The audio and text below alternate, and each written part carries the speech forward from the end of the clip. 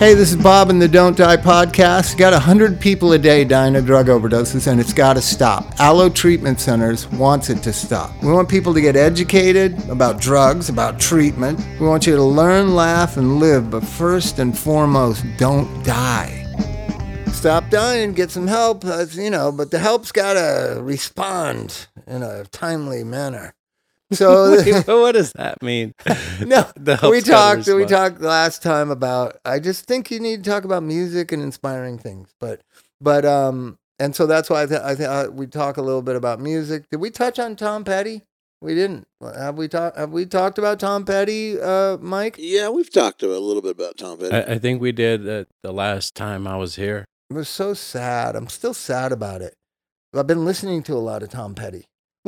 When I get sad, I listen to the person I'm sad about's music. But after Prince died, I listened to nothing but, I bought every Prince album on CD on eBay, like 8 of them, just to saturate, just to roll around like in my sadness. Scrooge McDuck, but with but what was hard is my favorite Prince albums are like Dirty Mind, Controversy. Yeah. Those are hard to be mournful when listening to. I'm pretty happy. Yeah, they're really happy songs. It's got like a nice falsetto, So yeah, but hard. Tom Petty's songs are sad. I've been listening to the same some echo when you can talk.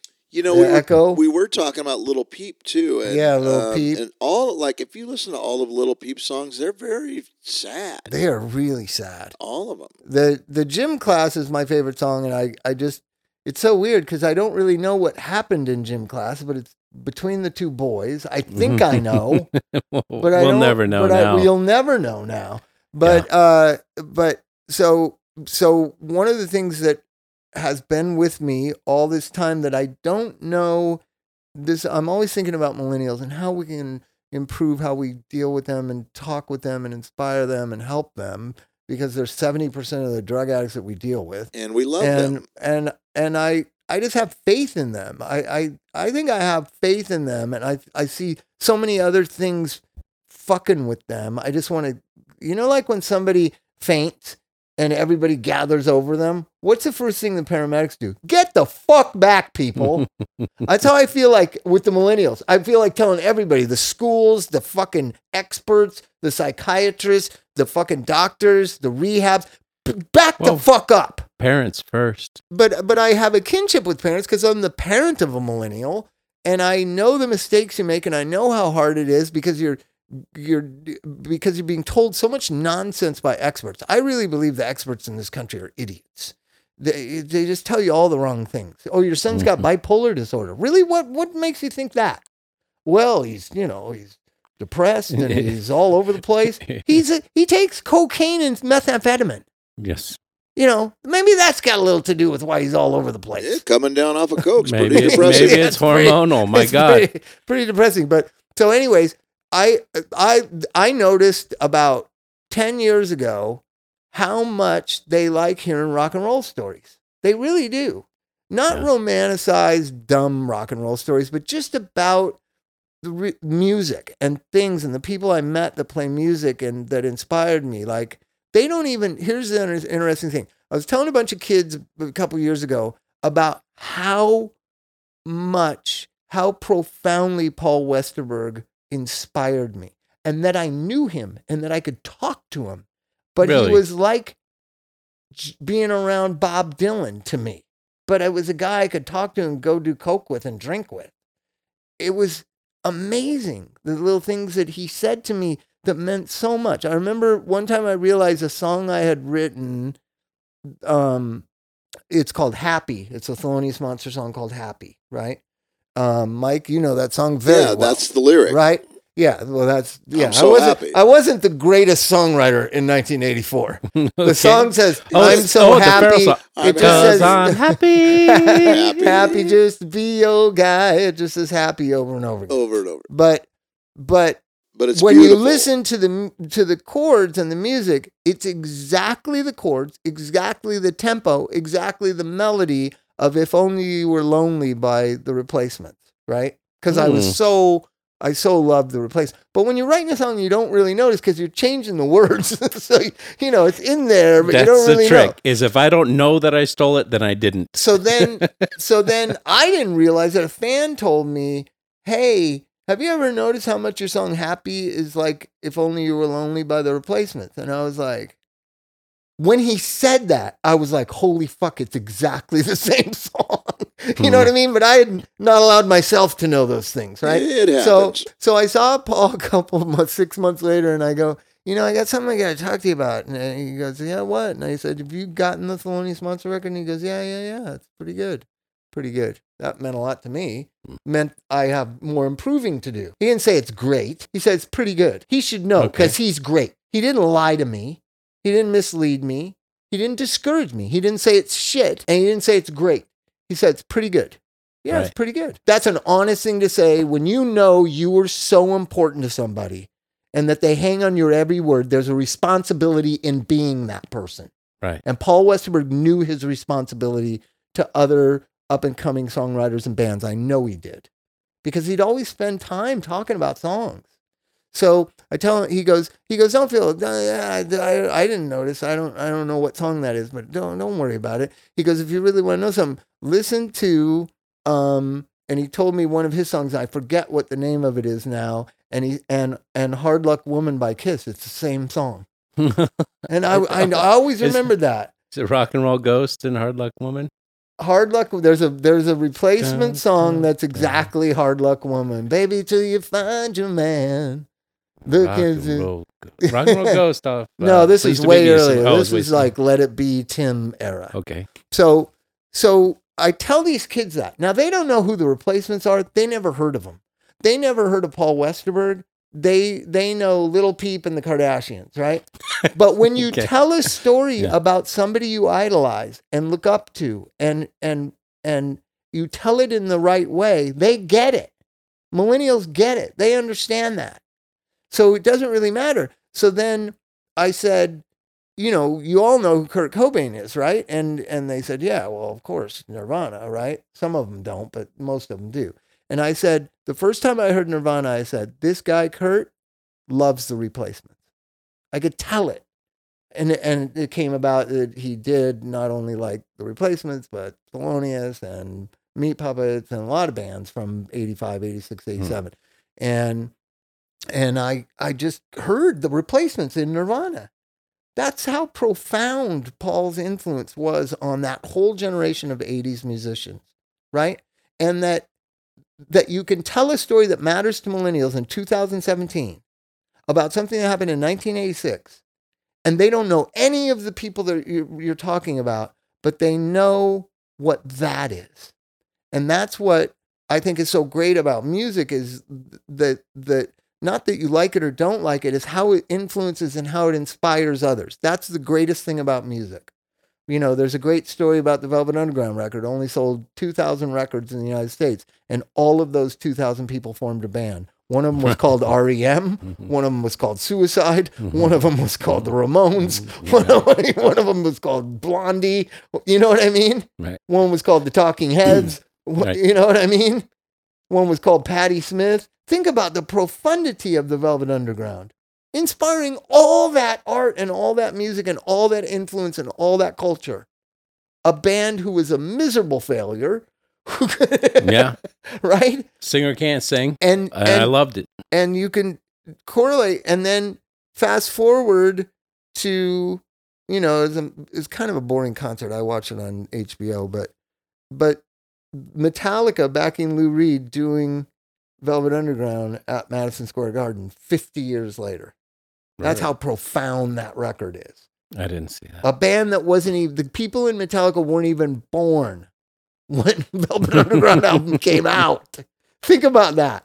And so that's what I think this is inspiring about music, is just like when Mike came into Thelonious Monster, he had a great knowledge of blues music, which I kind of did from Top Jimmy, but Mike would come up every couple of weeks. You ever heard Max Linscomb? And he'd start playing some old blues song. Or Jeffrey Lee Pierce was another great influence on us. I often think, Jeffrey Jeffrey Lee Pierce to me was the Townes Van Zandt of the Los Angeles music scene. Yeah, Jeffrey introduced me to a lot of that stuff. Yeah, he was a great fountain of information and inspiration, right? So we end up, Mike comes up with this idea to do this old Blind Lemon Jefferson song, punk rock. It's still the one song is associated with Thelonious Monster, See That My Grave Is Kept Clean, right? Okay. And I just believe that music is so inspiring that music could save this generation if it wasn't so shit. So it comes up to the Grammys the other night. Like, what was that? I couldn't even watch it. It was so fucking meaningless and boring. Dude, the halftime show was better with Justin Timberlake was better than the Grammys. Just the Prince part. I mean, I like I'm bringing sexy back, but I don't like that they mix all. You know, he only has a handful of songs I really know, but and he did them all, and then some. Yeah, but the Grammys, like, what is that music? What is it? We're going through a time when young people are dying like flies from an opioid crisis that has never been seen in the history of civilization. We're at war still for, I believe, the 15th year. We're at war. We've been at war for 15 years. Our brothers and sisters in this country have been coming out with their limbs blown off and losing their lives and losing their minds in a war that nobody even pays attention to. There's no music about it. What music is about the war, right? What music is about the opiate epidemic? What music is about what's going on in the streets? What music is about, this is all meaningless fucking nothing bubblegum music. So you've got to inspire young people to go beyond that. Stop listening to that, right?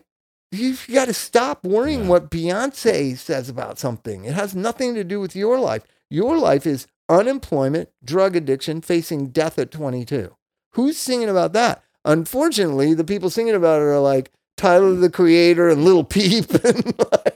And Lil Yachty. Lil Yachty, I'm going to see on March 17th or 18th, I think. Are you going to the music thing? Yeah. I you know what, the guy in my... I'm going to see two bands, and here's my friend Bill does that show, and I'm like, what the fuck are you doing? The two things I want to see are Fear on Friday night, so I got to go in traffic to fucking get down there at 7 or 8 o'clock or whatever time Fear plays. Then Little Yachty on Sunday. So then I got to drive back, or I got to, what the fuck? Like, why can't Little Yachty and Fear be on the same day? Because those are going to be such different crowds. You know, you're going to be safer at the Fear show because that's going to be a 50 and above show. Is that a 50 and above show? That's Descendants and Fear and who else?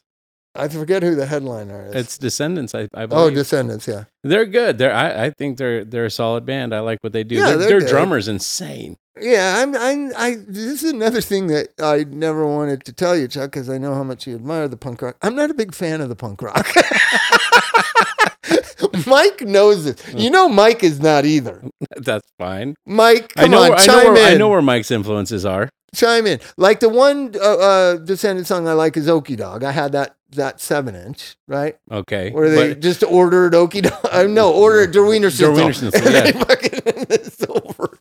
But I never was a big Black Flag. Never, I liked... Descendants are way more like power pop than well, but I mean, all the bands you guys talk about, I respect hard work. So a band like Offspring, I know, worked hard to get where they got. I respect the Adolescents. They worked hard. They work hard. They go, they play, they work hard. But there's very few punk rock bands that I really go see. Fear is one of them. You know what I mean? I went and saw the Germs reunion with the singer from the movie. Like, I left after 4 songs. I mean, I wanted to like it, but punk rock was never a thing for me. I was like a art. Can you say fag? An art fag rocker? I don't know if you can say that. You can't say it anymore, but you used to be able to say it in 1980. So art like fag. 77, 78, 79, those are my, Suburban Lawns, The Clash, X, The Plugs, those albums are the ones that I like. Tom Petty and the Heartbreakers I thought was punk rock when it came out in 1978, 77. Even Damn the 76. Torpedoes was like was not a rock and I'm talking roll. about the first two albums. But the first black one for one? sure seemed like punk rock. I love Elvis Costello, so I was like, I never was a beach punker that was going to, see punk bands that much, right? I went to Cuckoo's Nest because girls were there and booze was there and Black Beauties were there. You know what I mean? But I much preferred seeing the Fabulous Poodles over like RKL or something. The Fabulous Poodles. What the love hell is the that. Fabulous? You didn't know the Fabulous Poodles? I don't know the Poodles. know who the Fabulous Poodles are. I just can't believe you brought them up. I saw them at the Cuckoo's Nest. Oh my God. I saw the Vapors at the Cuckoo's Nest. Oh, Turning see, Japanese. I think I'm turning Japanese. I like them. I like what they did. So Jerry Roach was really, he'd get those bands like Fabulous Poodles, the one I just mentioned, the Vapors. Turning Vapors. Trying to think of 2020. 2020 was a 2020 's great great, yeah. band. Yeah. But as far as like going to see Adolescents, all those types of beach, I just equate it to Redondo Beach. The Redondo Beach bands, I didn't really go see them all that much, right? And so I'll go, and if they're playing, like I went to that thing out in the whatever, I've gone to the Warped Tour a bunch of times because either my sons want to go and I'll see stuff. But after about 4 songs, I walk away. It's about all you need to see. You know what I mean? Well, I like seeing Natalie Merchant. I like seeing Aztec Camera. I like Roddy Frame and what he does. I love the Church. I don't miss the Church when they come around. They're one of my favorites. Well, the of all guy time. plays by himself too, right? Steve Gilby. Yeah. Yeah, he does some solo Yeah. stuff. So and the point being, that was an interesting time, 77 to like 83. Mm-hmm.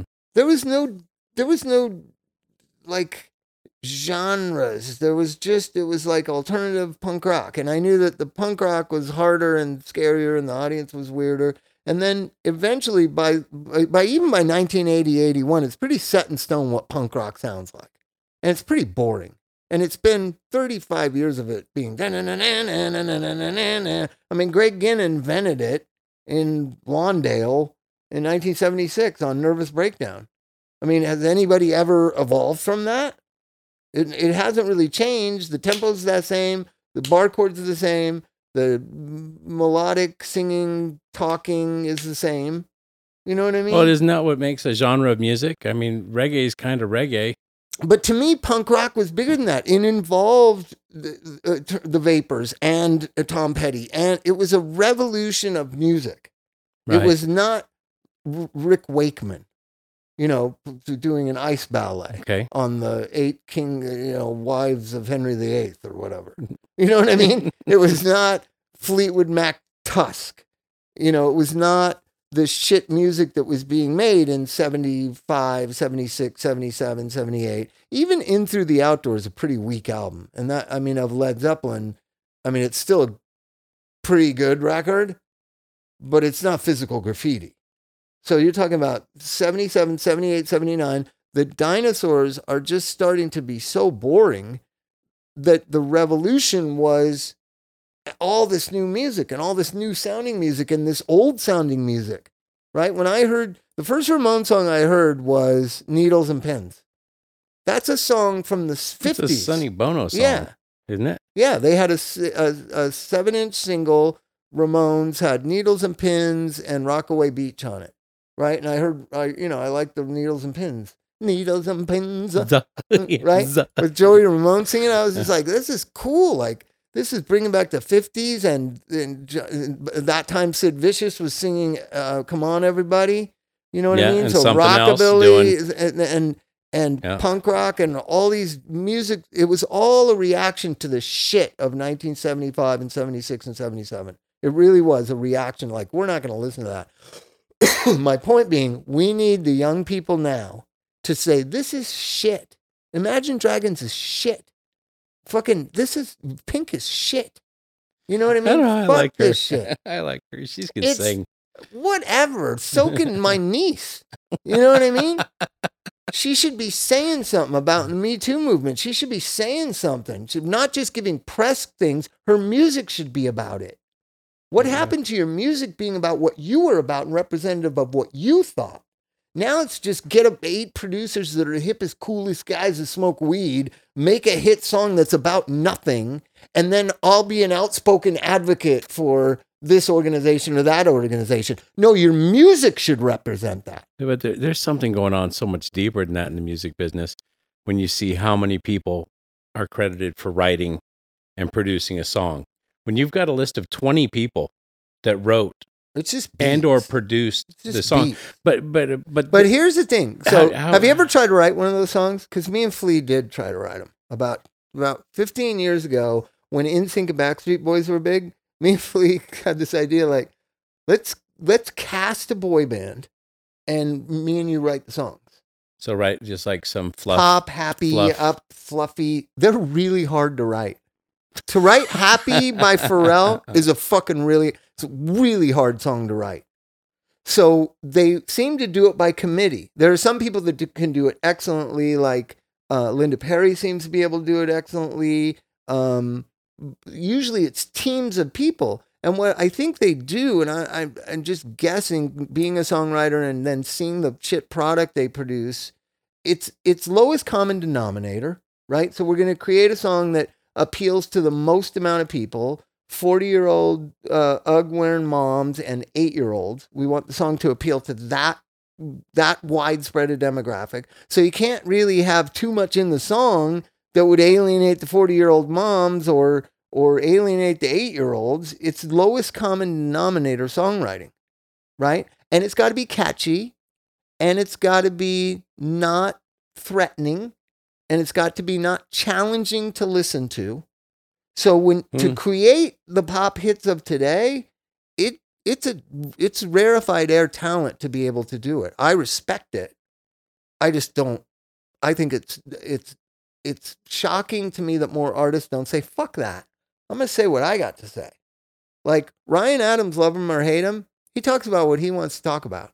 Ryan, not Brian, right? Ryan Adams. Ryan Ryan different Adams animal. makes like 2 albums a year. Yeah. And No, my brother-in-law made me a bunch of Ryan Adams discs, and I was like, not interested. And then I started listening just because I, set aside prejudice and just listen. Why would he have this much stuff? And I was blown away by the depth. He's a very consistent songwriter. Here's the thing. He doesn't write many bad songs, right? And he doesn't write many good songs.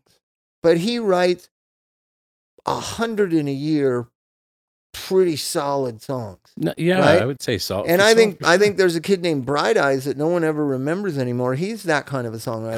Connor Oberst. Connor Oberst. Yeah, he's saying he said some shit about Bush W. that was what I'm talking about. Like, let's get some fucking thought going in the music. No, right? that guy, that kid, for a youngster especially. But that's it. That's who used to do it. Roddy Frame wrote his best stuff when he was 19 because he was thinking and he was ballsy and he was just out there, but he was involved. Chuck passed away, and I listened to We Care a Lot, and I played it for Chrissy because she had never heard it and stuff. And so I was listening to We Care a Lot, and I read the lyrics. Lyrics are fucking pretty profound. We care a lot about the LAPD. We care a lot about everybody. It's a very inclusive song, yet it's very angry. Very sarcastic. Mm-hmm. That's a beautiful, we need the We Care a Lot of right now. You know what I mean? That type of songwriting. And I just don't see, the Grammys are it's so nothing. I was just shocked by what nothingness it is. It was like 4 hours of nothingness. Right? Right. I think I recorded it so I could skip through it. Because that's just too long. How much did you stop through and watch? It was crazy how little I think I ended up watching of that. I was just like, you know what, honey, if you want to watch that, you go ahead, but I'm going to record it and do it the way I almost did the football like that because I really wasn't that interested. Yeah, I just think lay it on the line, lay it out there. I watched Mark Maron's thing that's on Netflix right now. Your friend, you know him, right? I know him, yeah. I don't know him, and he blew me away with how spot on he was with this stand-up. It was so funny. He talked about Petty at the beginning, about how, and he was going, you know what, I'm of the age where it's just like, I don't know if I want to die doing this, so I'm not going to do it. Yeah. My life's too short to spend 3 hours watching He's one and he's also a courageous guy. He's the one that said, I don't know about this Crucifying Louis. What he did was wrong, but I don't know that we should off with his head and he should never perform ever again. Right? Right. That took a lot of courage to say that in this mob mentality world that we live in. Oh, I'm that makes looking him a for target. courage. Right. I'm looking for courage. That makes right? him a target. And so it takes courage to stand up and say, you know what, I like Eminem said, listen, you can't like Trump and like me. So if you're a person who likes my music, but you like Trump, you need to stop listening to my music. He said that. That takes courage. He said, I don't care if I lose half my audience. I don't give a fuck. They don't deserve to listen to my music. That's a pretty courageous statement. I don't know that Jay-Z is willing to make that statement. I don't know that Dr. Dre is willing to make that statement. That whether they disagree with some political followings of their followers, I don't think they would do that. I think we're compromising too much, and we're compromising our young people. They have nothing to model after. There's no there, right? I can tell you that I would not be the person I am have it not been for Paul Westerberg, Joe Strummer, to a certain extent, Henry Rollins. I hate to admit it, but it's true. Everybody gives him such a bad rap. He did a good job. He was an inspiration because you know what he showed me right in my face? Hard fucking work. Hard work. Get in the fucking van. Stop whining. Right? When Thelonious, I have the paperwork. Mike doesn't remember it, I'm sure. No, I don't. But I pride myself in 1991, Thelonious Monster played 86 shows in 93 days. That was completely inspired by Black Flag and Henry Rollins. Completely. Like, let's just fucking go. Fuck it. And we didn't used to play for only like 45 minutes. We played for 2 hours. Think about that. 86 shows, 200 hours of playing in a month and 3 days. That's a lot. And traveling 400 miles in between. It was only because of Black Flag. Because I knew they're doing twice that. Right?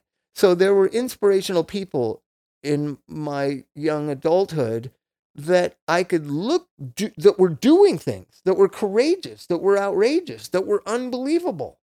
And I look at 20-somethings now, who's doing that for them? Who's inspiring them? The people that we saw in the Grammys? I hope not. They're not. So it's doubly, triply, quadruply, so tragic and sad that Lil Peep died because he was one that was doing it. There's another rapper, I forget his name, from Brooklyn who has a song called I Want to Die Like a Rock Star. You ever heard that song?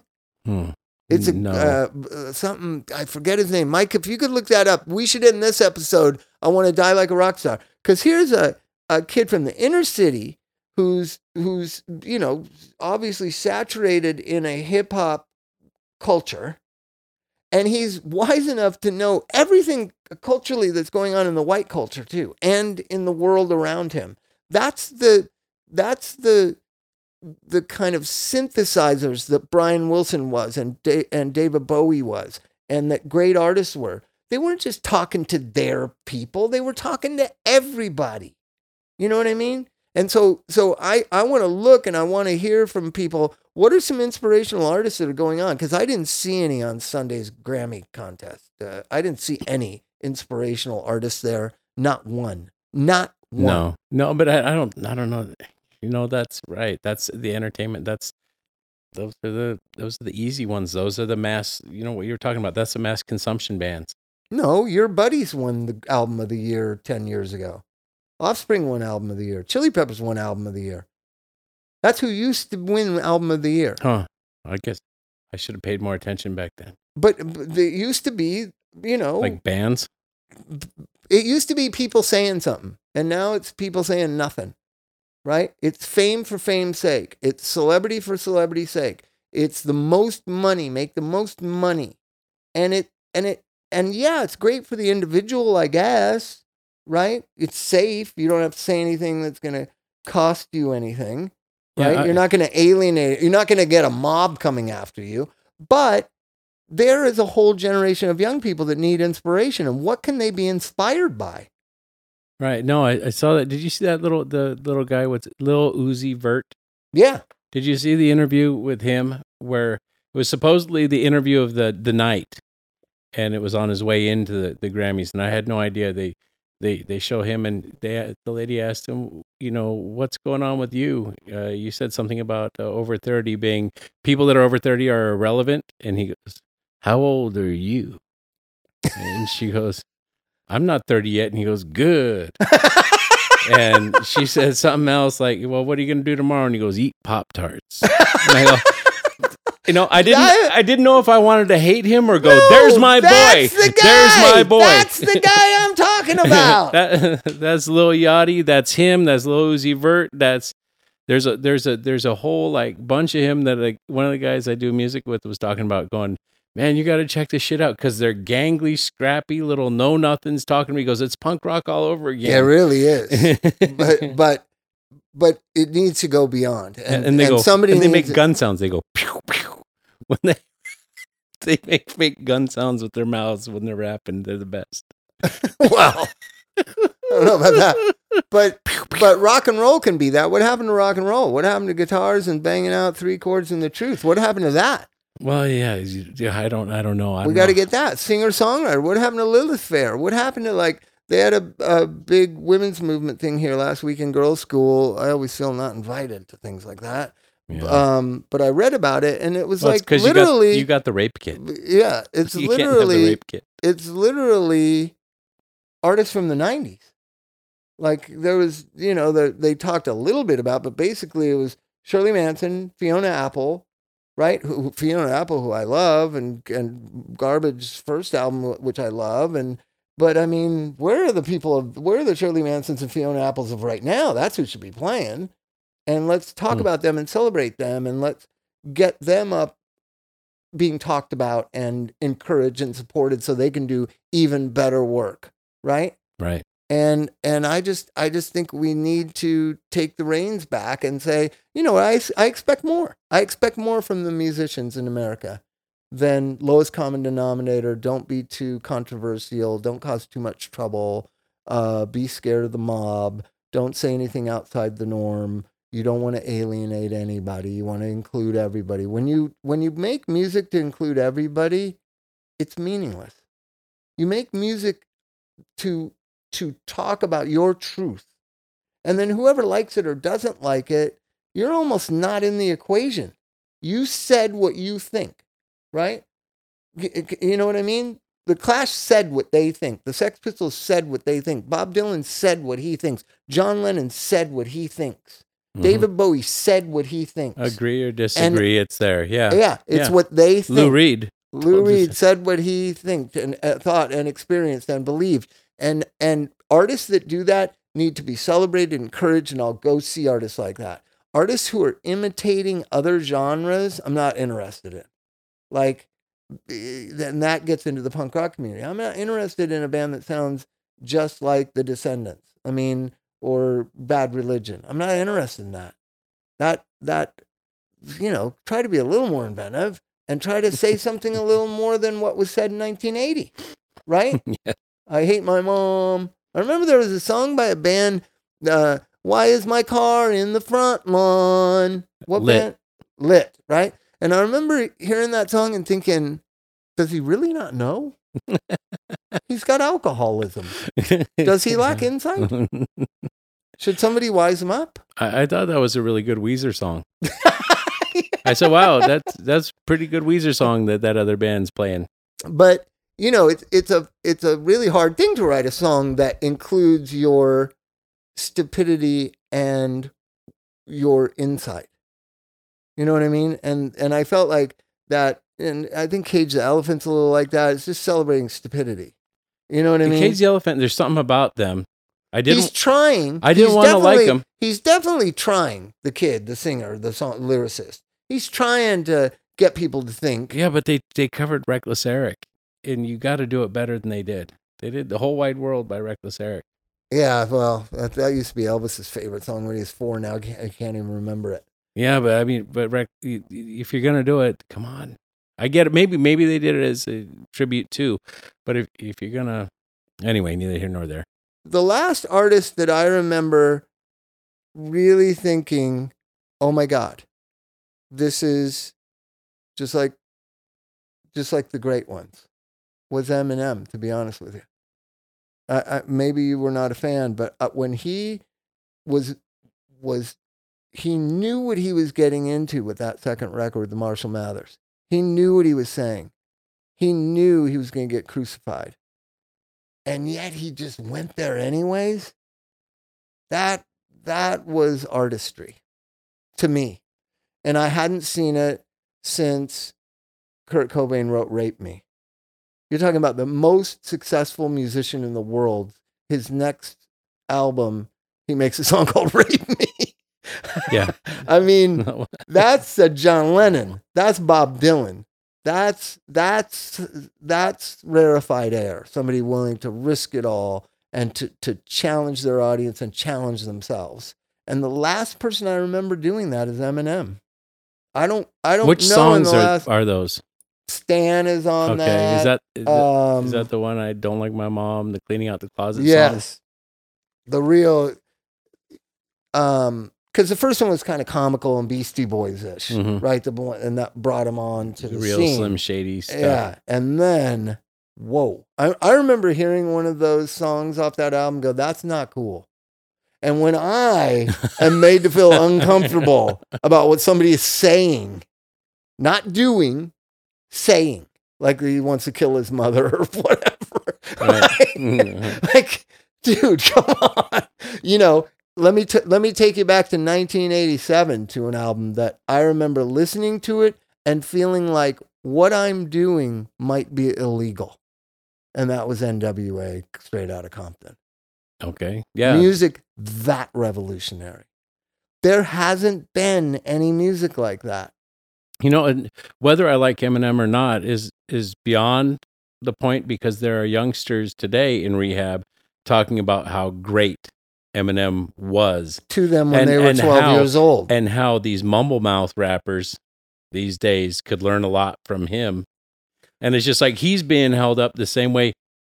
That's what I'm talking about. There's a lineage. There's a lineage. It goes directly from Bob Dylan to the Beatles to David Bowie to Lou Reed to the Sex Pistols and the Clash and Public Enemy and NWA to Nirvana to Eminem, and it just seems to stop.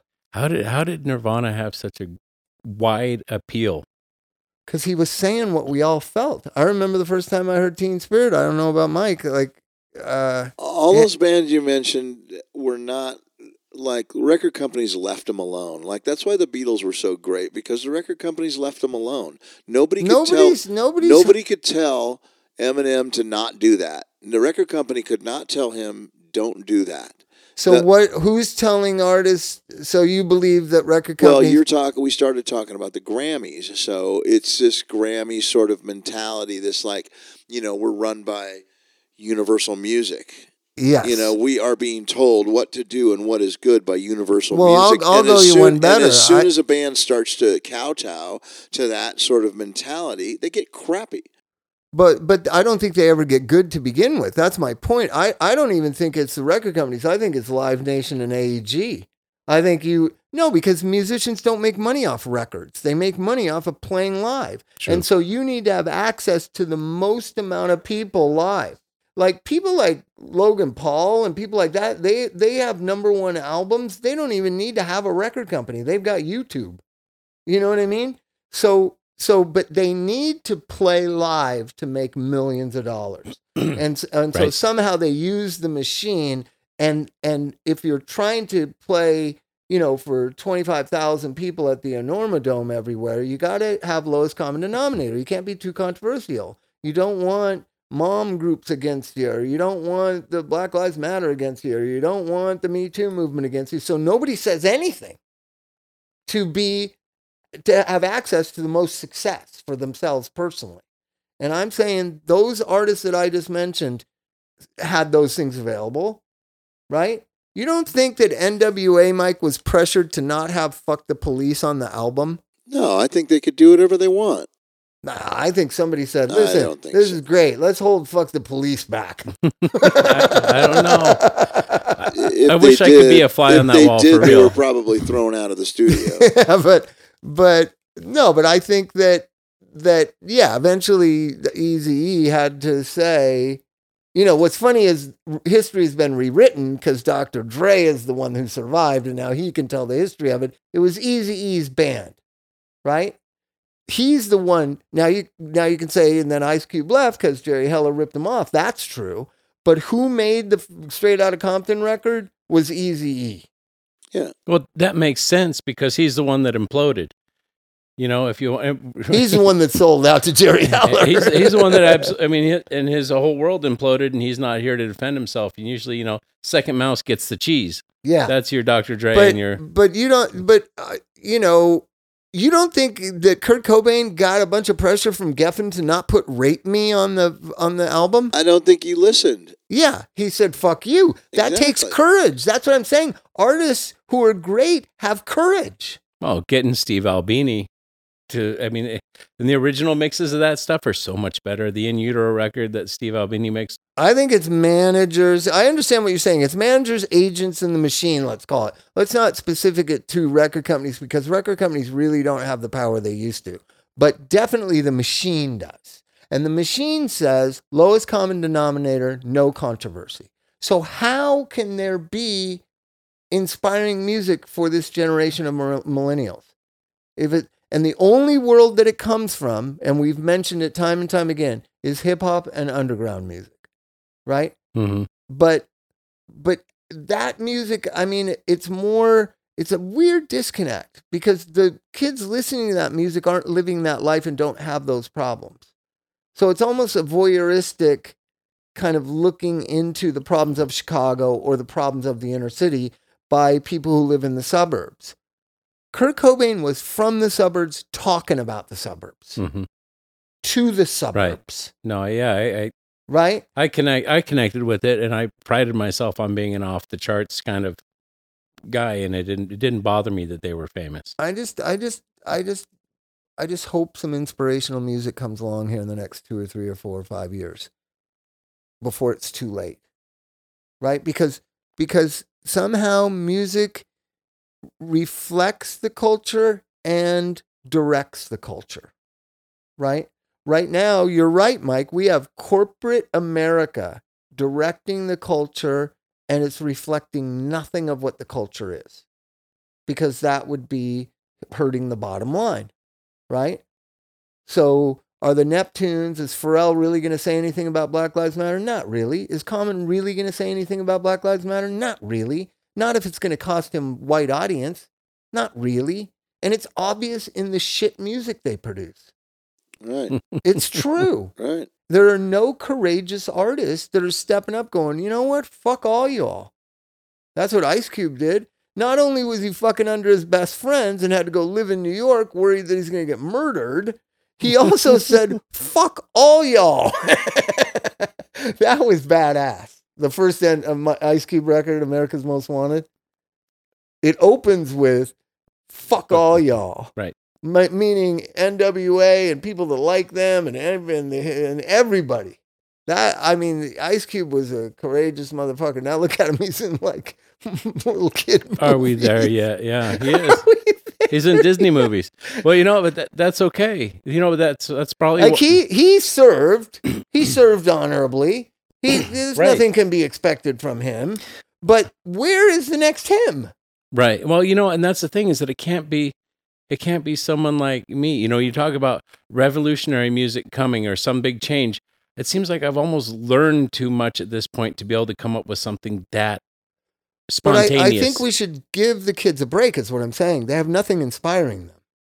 You know, there's nothing inspiring about Pink or hanging off a building, or there's nothing inspiring about this theatrical bullshit. There's not a maybe I can do that. Bullshit that's shoved down the gullets of American kids.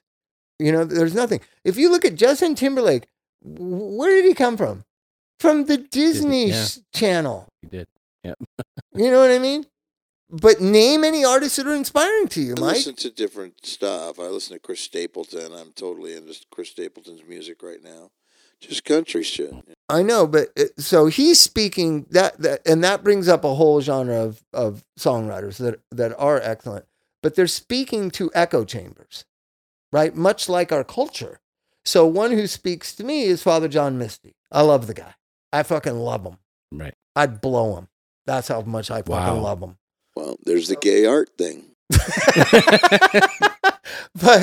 But Chris Stapleton's not speaking to me. It doesn't speak to me. I try to like him. I've gotten both of his albums.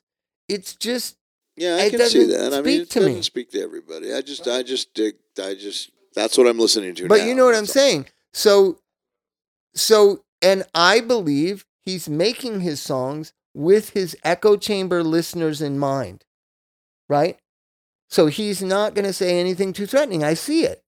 I see people edit themselves in their songwriting when I'm listening to Well, it. now, I don't really think he thinks about it that much. I think he just does what he does. I think he probably has an opinion on Black Lives Matters, Mike. I dare to say, Probably. I think Mr. Stapleton has an opinion about it, but he's not going to voice it. Towns spoke out about whatever he thought, but he said what he thought. Steve Earle says what he thinks. He says what he believes. Songwriters have a tradition in America for 100 years of saying the righteous and what they believe. And what you have from the country music community is the same thing you have from the pop community. They say a lot of nothing.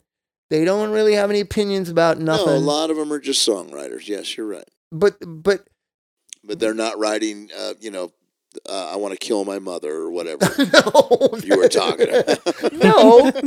Let's okay, so no, they don't want to kill my fucking but mother. let's get back to music that really mattered, and it spoke to me. Big city turned me loose and make me free. Merle Haggard, right? Big City, the album.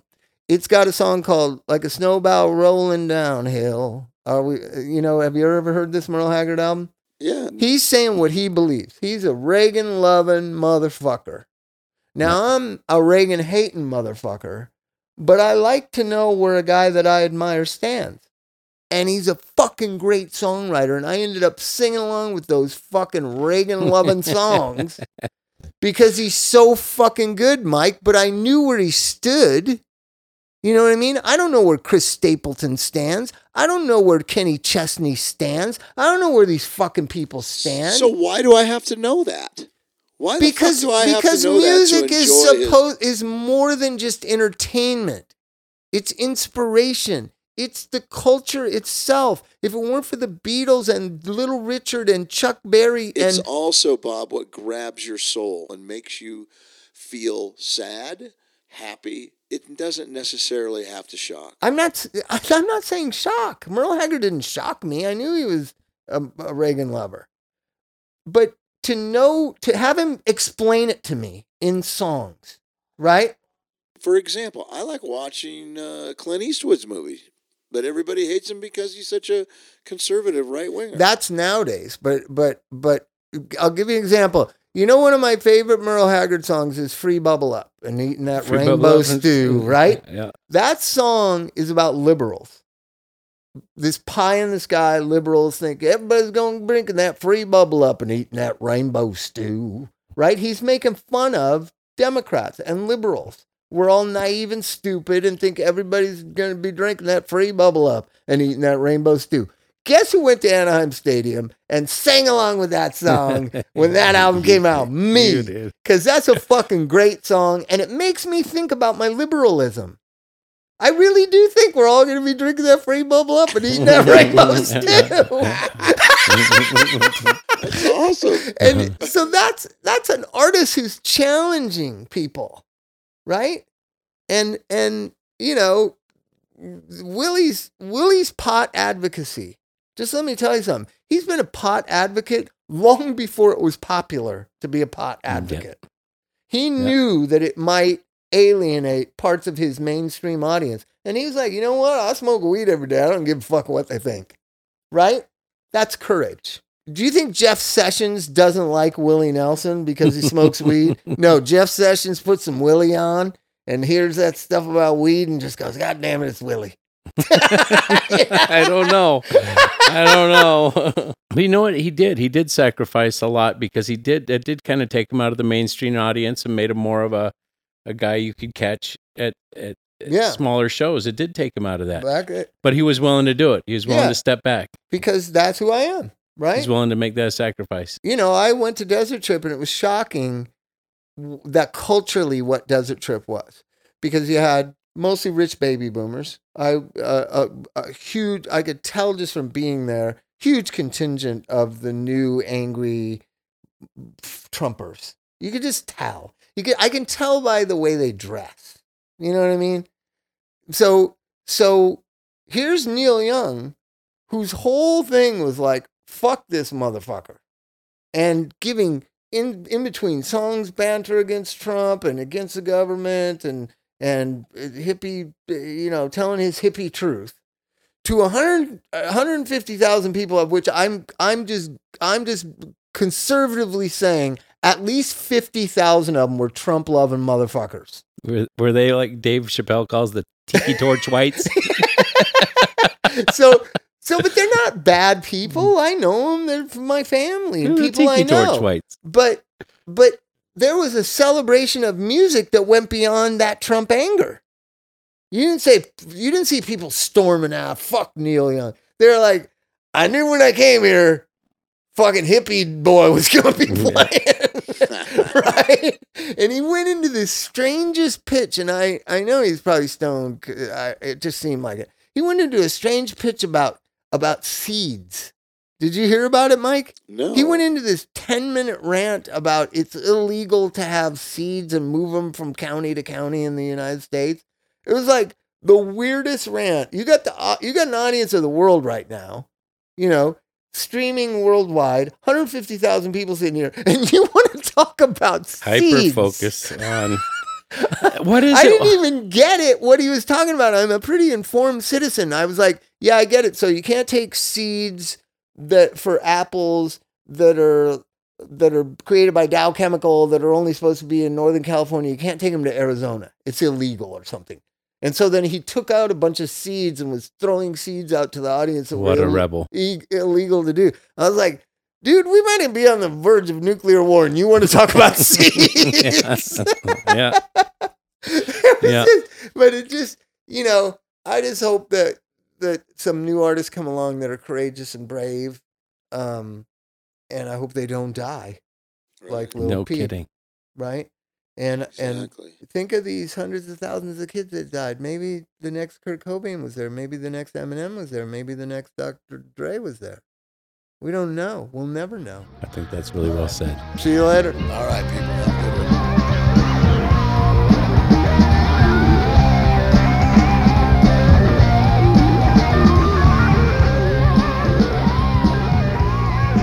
Hey, this is Bob, and you can get a hold of Aloe Treatment Centers at 888-595-0235.